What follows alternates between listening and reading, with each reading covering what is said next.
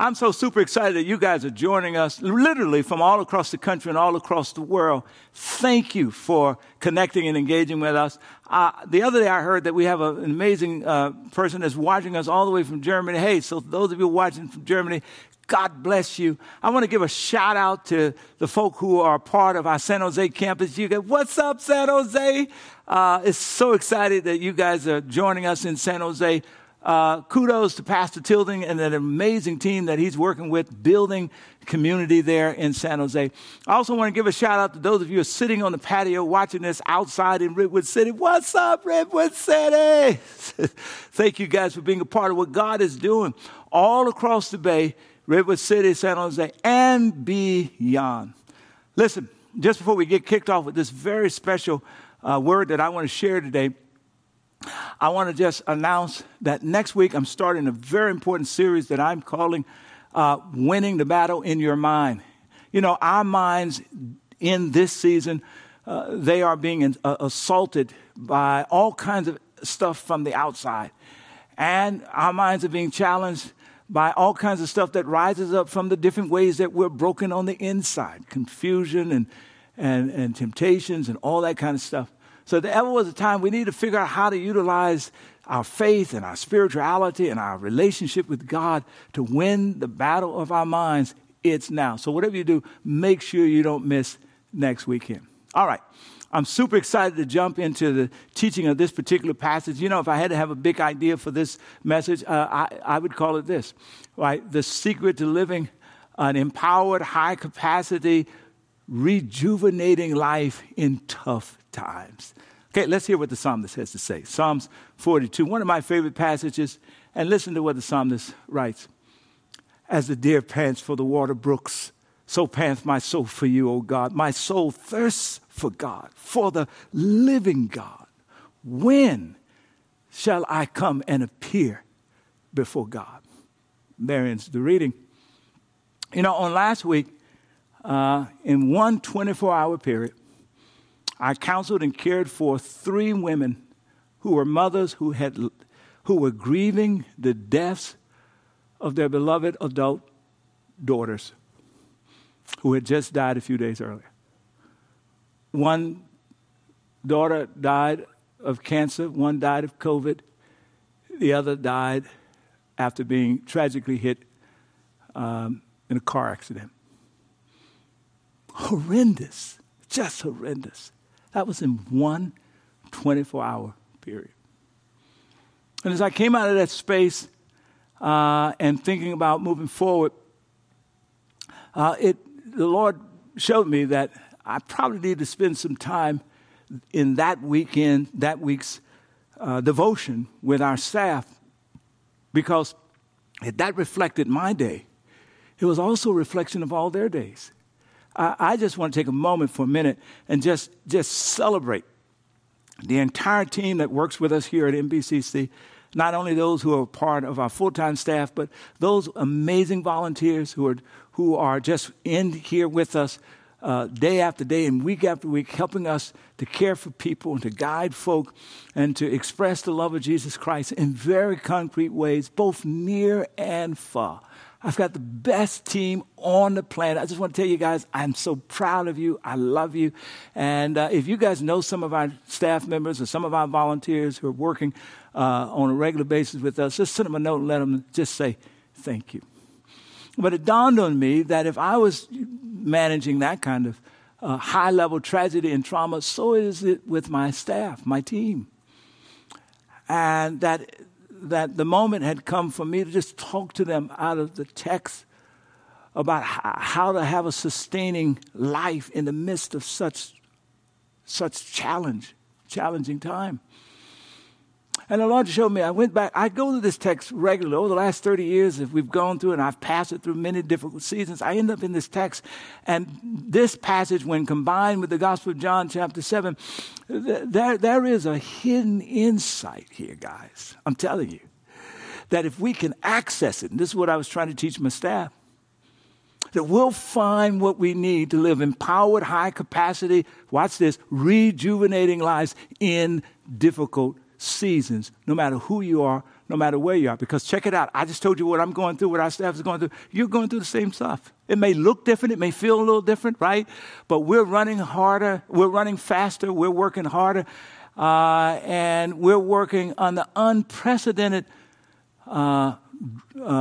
burdens of trauma and difficulties like never before. And so many of you, like those of us in ministry, you're burning the candle at both ends. This message is for you. Now, I like how the psalmist begins. He starts off with these words, as the deer pants for the water brook, so pants my soul for thee. The imagery is powerful, right? The imagery is really, at least in my imagination, I can see the deer who's being chased by hunters who are trying to take his life. And maybe after 45 minutes, an hour, he finally loses them, and he comes out in the clearing. If the deer happens to be here in California, he comes out and he's looking for water brooks where he regularly gets water because he's thirsty and he's panting. But, we're in a drought here. So the places where those water brooks normally are, they're dried up. The psalmist would want us to hear the deer as he's panting, sense the dryness of his throat and the desperation of his life. And he says, you know what? That deer is very reflective, the psalmist says, of his soul. And it's very reflective of your soul and my soul. That inward, spiritual, eternal part of our lives that only another spiritual reality can attend to. So here's the first question that I want you to ask yourself. And I want to ask you, is your soul thirsty? And then there's another way to look at this text. And as I was preparing it to work with our team, I saw this insight, right? Here's what the psalmist says. Notice the psalmist. He says, as the deer pants for the water brooks. And, you think about the deer as an analogy for the soul. But this popped out at me. For many of us, the better analogy is the water brooks. You see, our lives are water brooks, and the deers represent all of the different people and all of the different relationships and all of the different responsibilities that drink from our lives. And when you have that much drinking from your life, it's possible, especially in exasperating seasons like we're living through, it's possible for you to wake up and discover that your water brook has run dry. Check this photo out. This is a photo of Lake Shasta here in California at a time when the water is plentiful. It is very reminiscent of kind of how our lives look and how our lives feel when we are full of what I want to call living life. Yeah. That our lives are full, right? It's fresh. Our imagination is bright. Our creativity is abundant. Our judgment and our decision-making capacity is sharp. That our lives are full of joy and dreams and high hope. That's what it looks like. But then as the deers come on, and drink from our brooks, are you listening? And in exasperating seasons where we're not getting water to replenish what we're giving out, and the sun is drawing out of us, then this picture becomes this picture. Same place, 2016, in the midst of a drought, all that water is gone. All that's left is the sand and the rocks, and that's been beaten thin by the heat of the sun. When our lives become empty brooks, that's when depression and despair tempts us and begins to try to take us over. When our lives become empty brooks, that's when we find ourselves struggling the worst. And sometimes our lives are empty brooks, but we're just not aware of it because we're not in touch with our souls. We're not in touch with our spirits. So here is the question that I want to ask you. It's another way of reframing the earlier question. Here it is here. Is your water brook empty? Is your water brook empty? You know, just think about all of the different ways that those that you love and responsibilities that you're engaged with are drinking from your water brook. You know, that student who's trying to balance honor courses with all of the challenges of life, whether they be in high school or college, I just want you to know it's possible for you to wake up and discover your brook is empty. That grandparent who's trying to work with grandkids and trying to help in the raising process while also trying to care for adult children who are going through all kinds of traumas and challenges. I just want you to know you can wake up and your brook be empty. Those educators and nonprofit leaders who are always pouring out and pouring out and pouring out, trying to make good decisions, trying to raise the resources, trying to educate the next generation. I just want you to know that you can wake up and your brook can be empty. Doctors and nurses and healthcare workers who find themselves in the center of horrendous controversy around vaccines and treatments and all of that kind of stuff, or inundated, depending on what state you lived in here in America, with trying to care for folk and running out of beds. Oh, I know you know what it's like to wake up and your brook be empty.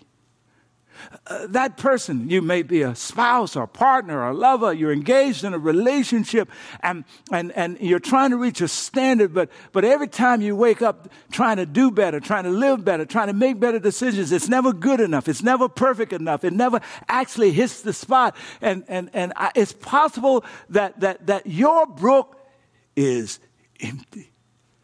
And I just want to say to you, it's dangerous to live out of an empty brook.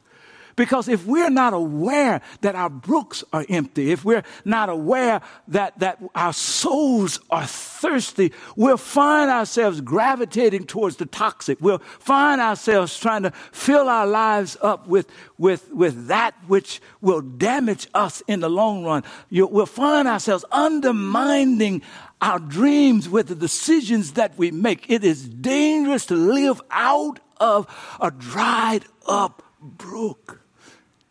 And here's where, so here's the question. What do you do when your brook runs dry? Now, the first part of the answer to that question, we find in what the psalmist says. Notice that the psalmist is aware that his brook has run dry. Notice that the psalmist is aware that his soul is thirsty. But he not only is he aware that the soul is thirsty, that the brook is dry, he knows what he's thirsting for. He knows that what he's thirsting for is not alcohol, it's not drugs, it's not sex. He knows that what he's thirsting for is not more food, more desserts, more sweets. He knows that what he's thirsting for is not more money or fame. He knows that the part of him that is thirsting is not the physiology part of him, not the biology part of him. Come on now. But it's that part that links the biology to the psychology. It is the invisible, the internal, the eternal part of him on the inside. It is spirit, longing for spirit. So he says, my soul thirsts not for money, not for alcohol, but my soul thirsts for God, for the living God. He knows what he's thirsting for. The first part of this message is to make you aware that your brook is dry, and make you aware that your soul is thirsty. And secondly is to help you to calibrate what you're really thirsting for. You can't meet it with food or drink or more clothes or more money. It requires a spiritual connection. Well, what do you do when the brook runs dry? Well, first starts with recognition. Then second, it requires you to hear, come on, the ever-resounding invitation of Jesus. We find him here in John, and notice what the writer says. It's on the last day, the climax of the festival. Jesus stood up and shouted to the crowd. I like this. On the last day, the climax of the festival, they are there in Jerusalem, and the Jewish community has gathered from different parts of the world, have showed up there in Jerusalem. They've enjoyed all of the religious activity for that week, all of the rituals and the religious activities.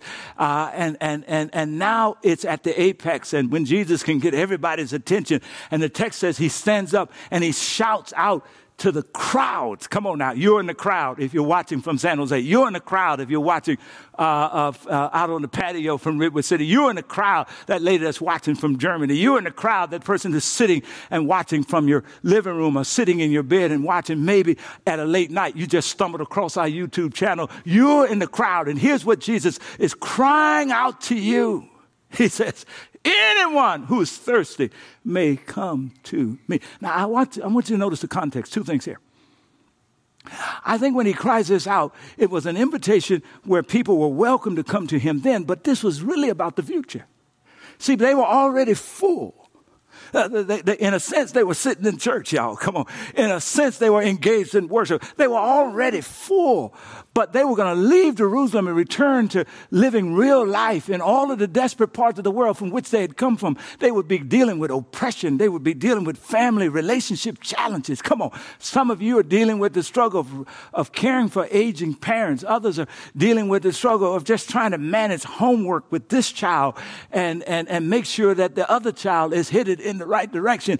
Come on. But as they deal with real life, he knew that they would wake up one day far away from Jerusalem, far away from the church service. Come on now. Far away. They haven't seen the YouTube in a while. And there their brooks would be empty. And he says, I want you to remember the echo of my everlasting invitation for you. Anyone, shout anyone, no matter who you are. If you're thirsty, he says, come to me. You're welcome. Come to me.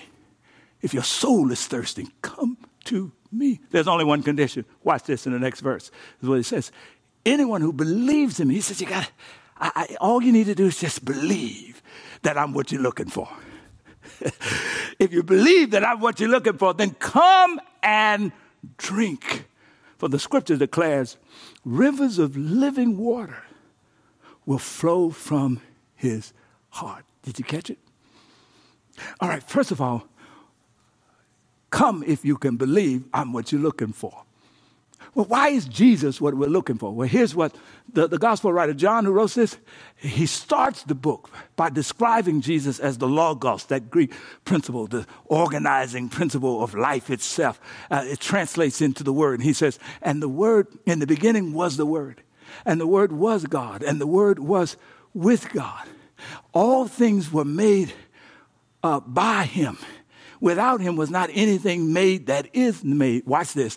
And in him was life. Stop. You know what John is saying?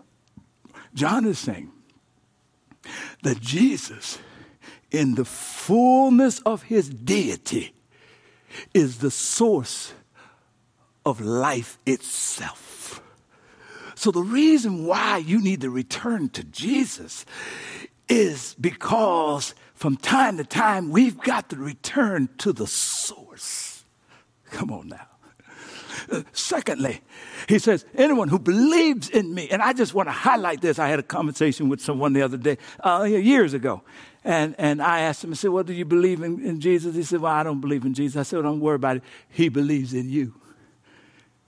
That when you come to the God who shows up in Jesus, you're coming to someone you don't have to persuade, you don't have to convince. He knows you from the inside out. Come on now. He sees you. He hears you. He knows where your soul is exasperated. He knows where your spirit is dehydrated. Come on. And he has the power to rejuvenate you from the inside. Why? Because if I believe in him, come on, he's no longer just an external relationship. He moves into the interior of my life. And then he says, if you come, out of your belly will flow rivers. Shout rivers. Not just a river, but rivers, a flow, a replenishing flow for your soul. You know, I read this and I think about growing up in the country, and I lived during the times that we had we didn't have city water. If you're out in the country, you had these electric pumps. But a lot of people still had hand pumps. And I was always fascinated how the hand pumps would work. You know, if you start pumping it, oftentimes it would just be empty. nothing would come. But if you would get just a little water and pour into the mouth of the pump and start to pump, in just a few seconds, there's a mechanism that would catch and something would happen beneath the ground. And then the handle would get heavy, and then you start pumping, and then gushes of water would come. Here's the first secret to living an empowered, high-capacity, rejuvenating life. Jesus is saying, essentially, he's the pump. His presence is the pump. And that your task is to pour your time into his presence. And as you pour your time into his presence, come on now, he who lives within, come on, will allow rejuvenation to come like rivers from within. I hope you can see it. Praise God. So that's the first part of the secret. Learn to pour your time into his presence. And then notice what the psalmist, notice what the psalmist says. The psalmist says, okay, Pastor, you've convinced me. You're right. You see, I knew what I was looking for. I knew I was looking for God. And then he captures you. You're watching me, and you're saying, okay, in San Jose and River City, you're saying, okay, you got me. I want to pour my time into the presence. But now you sound like the psalmist says, my soul thirsts for God. You say, I get it now.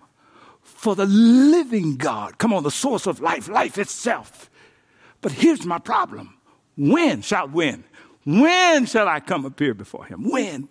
I'm so busy. I got so much activity going on. I got my schedule in. Where can I find the time to pour some time, vital quality time, into the presence of Jesus so that what is within me, come on now, can come out? Where? When? That's the dilemma. That is the dilemma. You know, last week, leading into this time, I started returning, over the last couple of weeks, I started returning to the office in our building, saying, I'm the only one there. You know, most our people still work from remote. In the first couple of days, I had no public schedule. I had all this tons of things I needed to do. But I designated some time that I was going to make sure that I spend time with Jesus.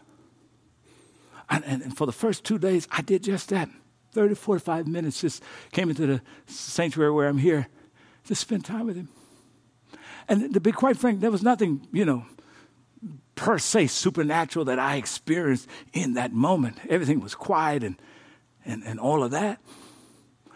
But when I exited the moment, I discovered that my capacity had grown. That the stuff that used to get on my nerves just the day before wasn't getting on my nerves. That where my energy was dropping, come on now, and despair and depression was knocking at the door, all of that had been pushed back. And I discovered that in going because there was an feeling that took place by my pouring time into his presence. A quiet in feeling. The next couple of days, I said, oh, wow, this is great. But I did not designate the time. And I got there early in the morning, and by the time of late evening, the whole day had passed, no time with Jesus. Next day, I said, I'm going to fix that. The whole day passed, no time in with Jesus. Wow. You see the difference? What was the difference? The question in those last 2 days was, when shall I come and appear before God? And embedded in this is the next insight. Watch it. You know when? Schedule it. You've got to schedule it. I scheduled the first couple of days, and it was there. The second couple of days, I thought I was just going to make it happen, and it never happened. Shout, schedule it! You've got to schedule it. God models this in Genesis. Notice what it says in Genesis. After after 6 days, lays out creation. Then the Genesis writer says this: on the seventh day, God finished his work of creation, so he rested from all his work. On the seventh day, God models, in a sense, resting, watch this, and being with himself. In a sense, in my mind, he expended so much energy in the work of creation of all of the universe and all of the planets and all of the galaxies that he needed to spend some time. The word is rested, y'all. In a sense, to regenerate, to rejuvenate, to restore. And he's spending that time with himself. Wow. Watch this. In the next verse, it says, not only does he models it, but he teaches us that you've got to schedule it. Watch this. And God blessed the seventh day and declared it holy because it was the day he rested from all of his work of creation. Blessed the seventh day, declared it holy. He set it aside.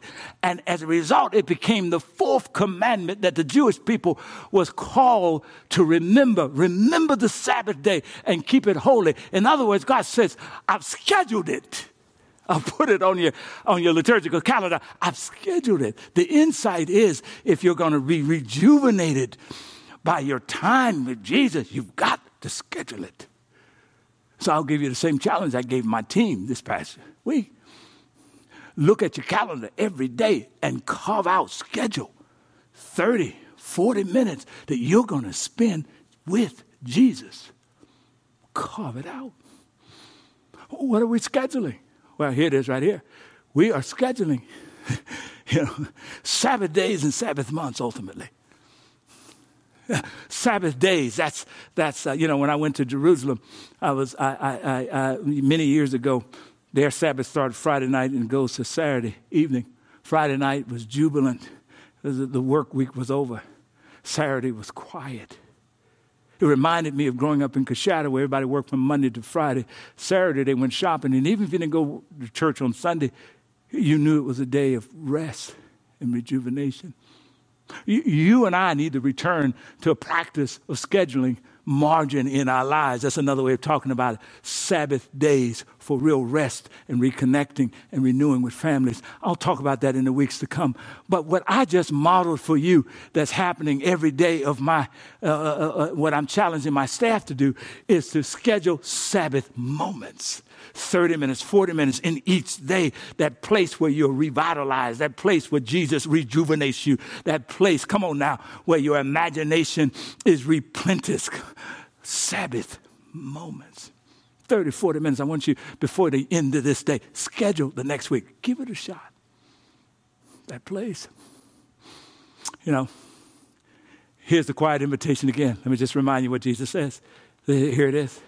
Anyone who believes in me, come and drink. Watch this. Rivers of living water will flow from you. So here's what I want you to do, guys. Find a place that you're going to spend with Jesus. And you may approach it differently. There's no perfect way to do it. One person may approach the place that they spend with Jesus by simply by reading Scripture. I was talking to a young lady. Next slide. I was talking to a young lady who the other day was saying, I'm going to spend my time, she's on our staff, just reading Scripture. I said, great, but do it in dialogue with Jesus. Acknowledge the presence of Jesus. And as you read Scripture, engage him in the dialogue. Listen for his voice in the reading. Another person may say, I'm just going to listen to Christian music. Okay, yeah, but do it in the presence of Jesus. Do it in relation as you engage in those worship songs. Engage to Jesus, who is the subject of the songs. Come on, guys. Some folks say, I'm just going to write journals in my time and I'm going to reflect on my thought. Well, yeah, but do it in relationship with Jesus. What is he saying to you? What is he speaking to your spirit? Others say, well, I'm going to take a walk. Somebody else says, well, I'm going to do a jog. Well, that's fine, but do it in relationship with Jesus. And as you do all of that, don't forget the power of waiting. Everybody shout waiting. Don't just jump into the activity, but create a little space. If you're going to spend 40, 45 minutes, spend about 5 minutes in a waiting posture that says, Lord, here I am. Fill this place with your presence. Let me wait in silence. Let me slow my breathing and focus myself. I want you just to fill this place with your presence. Shout, wait. Allow yourself some waiting time. Notice how this shows up in the Scripture. The psalmist says this: wait on the Lord, be of good courage. First the waiting, and then after the waiting, it says, and he shall strengthen your heart. The strength comes after the waiting. Wait, he says. Notice what the writer of Isaiah says. Notice that he says, Isaiah, next slide. He says, but those who wait on the Lord, there it is, out of the waiting, here's what God will do. He will renew your strength, and you'll be able to mount up on wings like eagles. And next slide. They shall run and not be weary. They shall walk and not faint. First the waiting, then comes the power. The power. Praise God. Oh, let me end here. One of my favorite hymns that really reflects, the hymn writer wrote this out of his own experience of being alone with Jesus. It's called In the Garden. I just commend it to you. But he says, share with them my experience. I can almost hear the hymn writer. I just love the hymn. Here's what the hymn writer says. He says, I come to the garden alone while the dew is still on the roses. He walks out in the early morning by himself. He's saying, he says, and the voice that I hear falling on my ear, it's the Son of God disclosing. He says, I engage in a dialogue with him. I'm hearing his voice. And then he goes on and says, and you know what he does? He walks with me. He talks with me. He tells me I am his own. And the joy we share as we tarry, as we wait, as we hang out together, none other has ever known. In other words, that's the testimony of a person who's living an empowered, high-capacity, rejuvenated life because he's learned how to pour his time into the presence of a Jesus who says, out of your belly will flow rivers of living water. Oh, God, give us the discipline to go from hearing to doing, and then meet us in those moments. Fill us in those moments. Empower us, rejuvenate us as we schedule it. In Jesus' name we pray. Amen. All right, here's your opportunity to take a significant step in response to the message that you just heard. So take out your smartphone, aim the camera of your smartphone at the QR code right here on the screen. It's going to take you to our connection card, and from there you'll see Next Steps with Jesus. I want you to focus on that. For somebody, your next step with Jesus right now is to surrender to that whisper in your spirit that says, trust Jesus. This is your moment to surrender your destiny to the one who wants to hold your future in his hands, Jesus. Why don't you go ahead and check that box and say, right, I want to be a Jesus follower, and our team will follow up with you to provide some support. There's some other options there as well. Also want you to keep your camera out and take a picture of this response to the message. It's really a prayer, as we do every week. And here's the prayer that I want to encourage you to pray throughout this week. Go ahead and pray it with me now. Let's pray it together. God, meet me in my Sabbath moments and renew my soul. All right. Also take a picture of this reflection question that's popping up right now. What time will I schedule my daily 30 minutes of Sabbath moments? Now, here's the deal. As soon as this broadcast goes off, I want you to take out your schedule on your phone and schedule the next 5 days forward, that 30 minutes that you're going to spend time with Jesus. Go ahead and do that. Do not put it off. All right?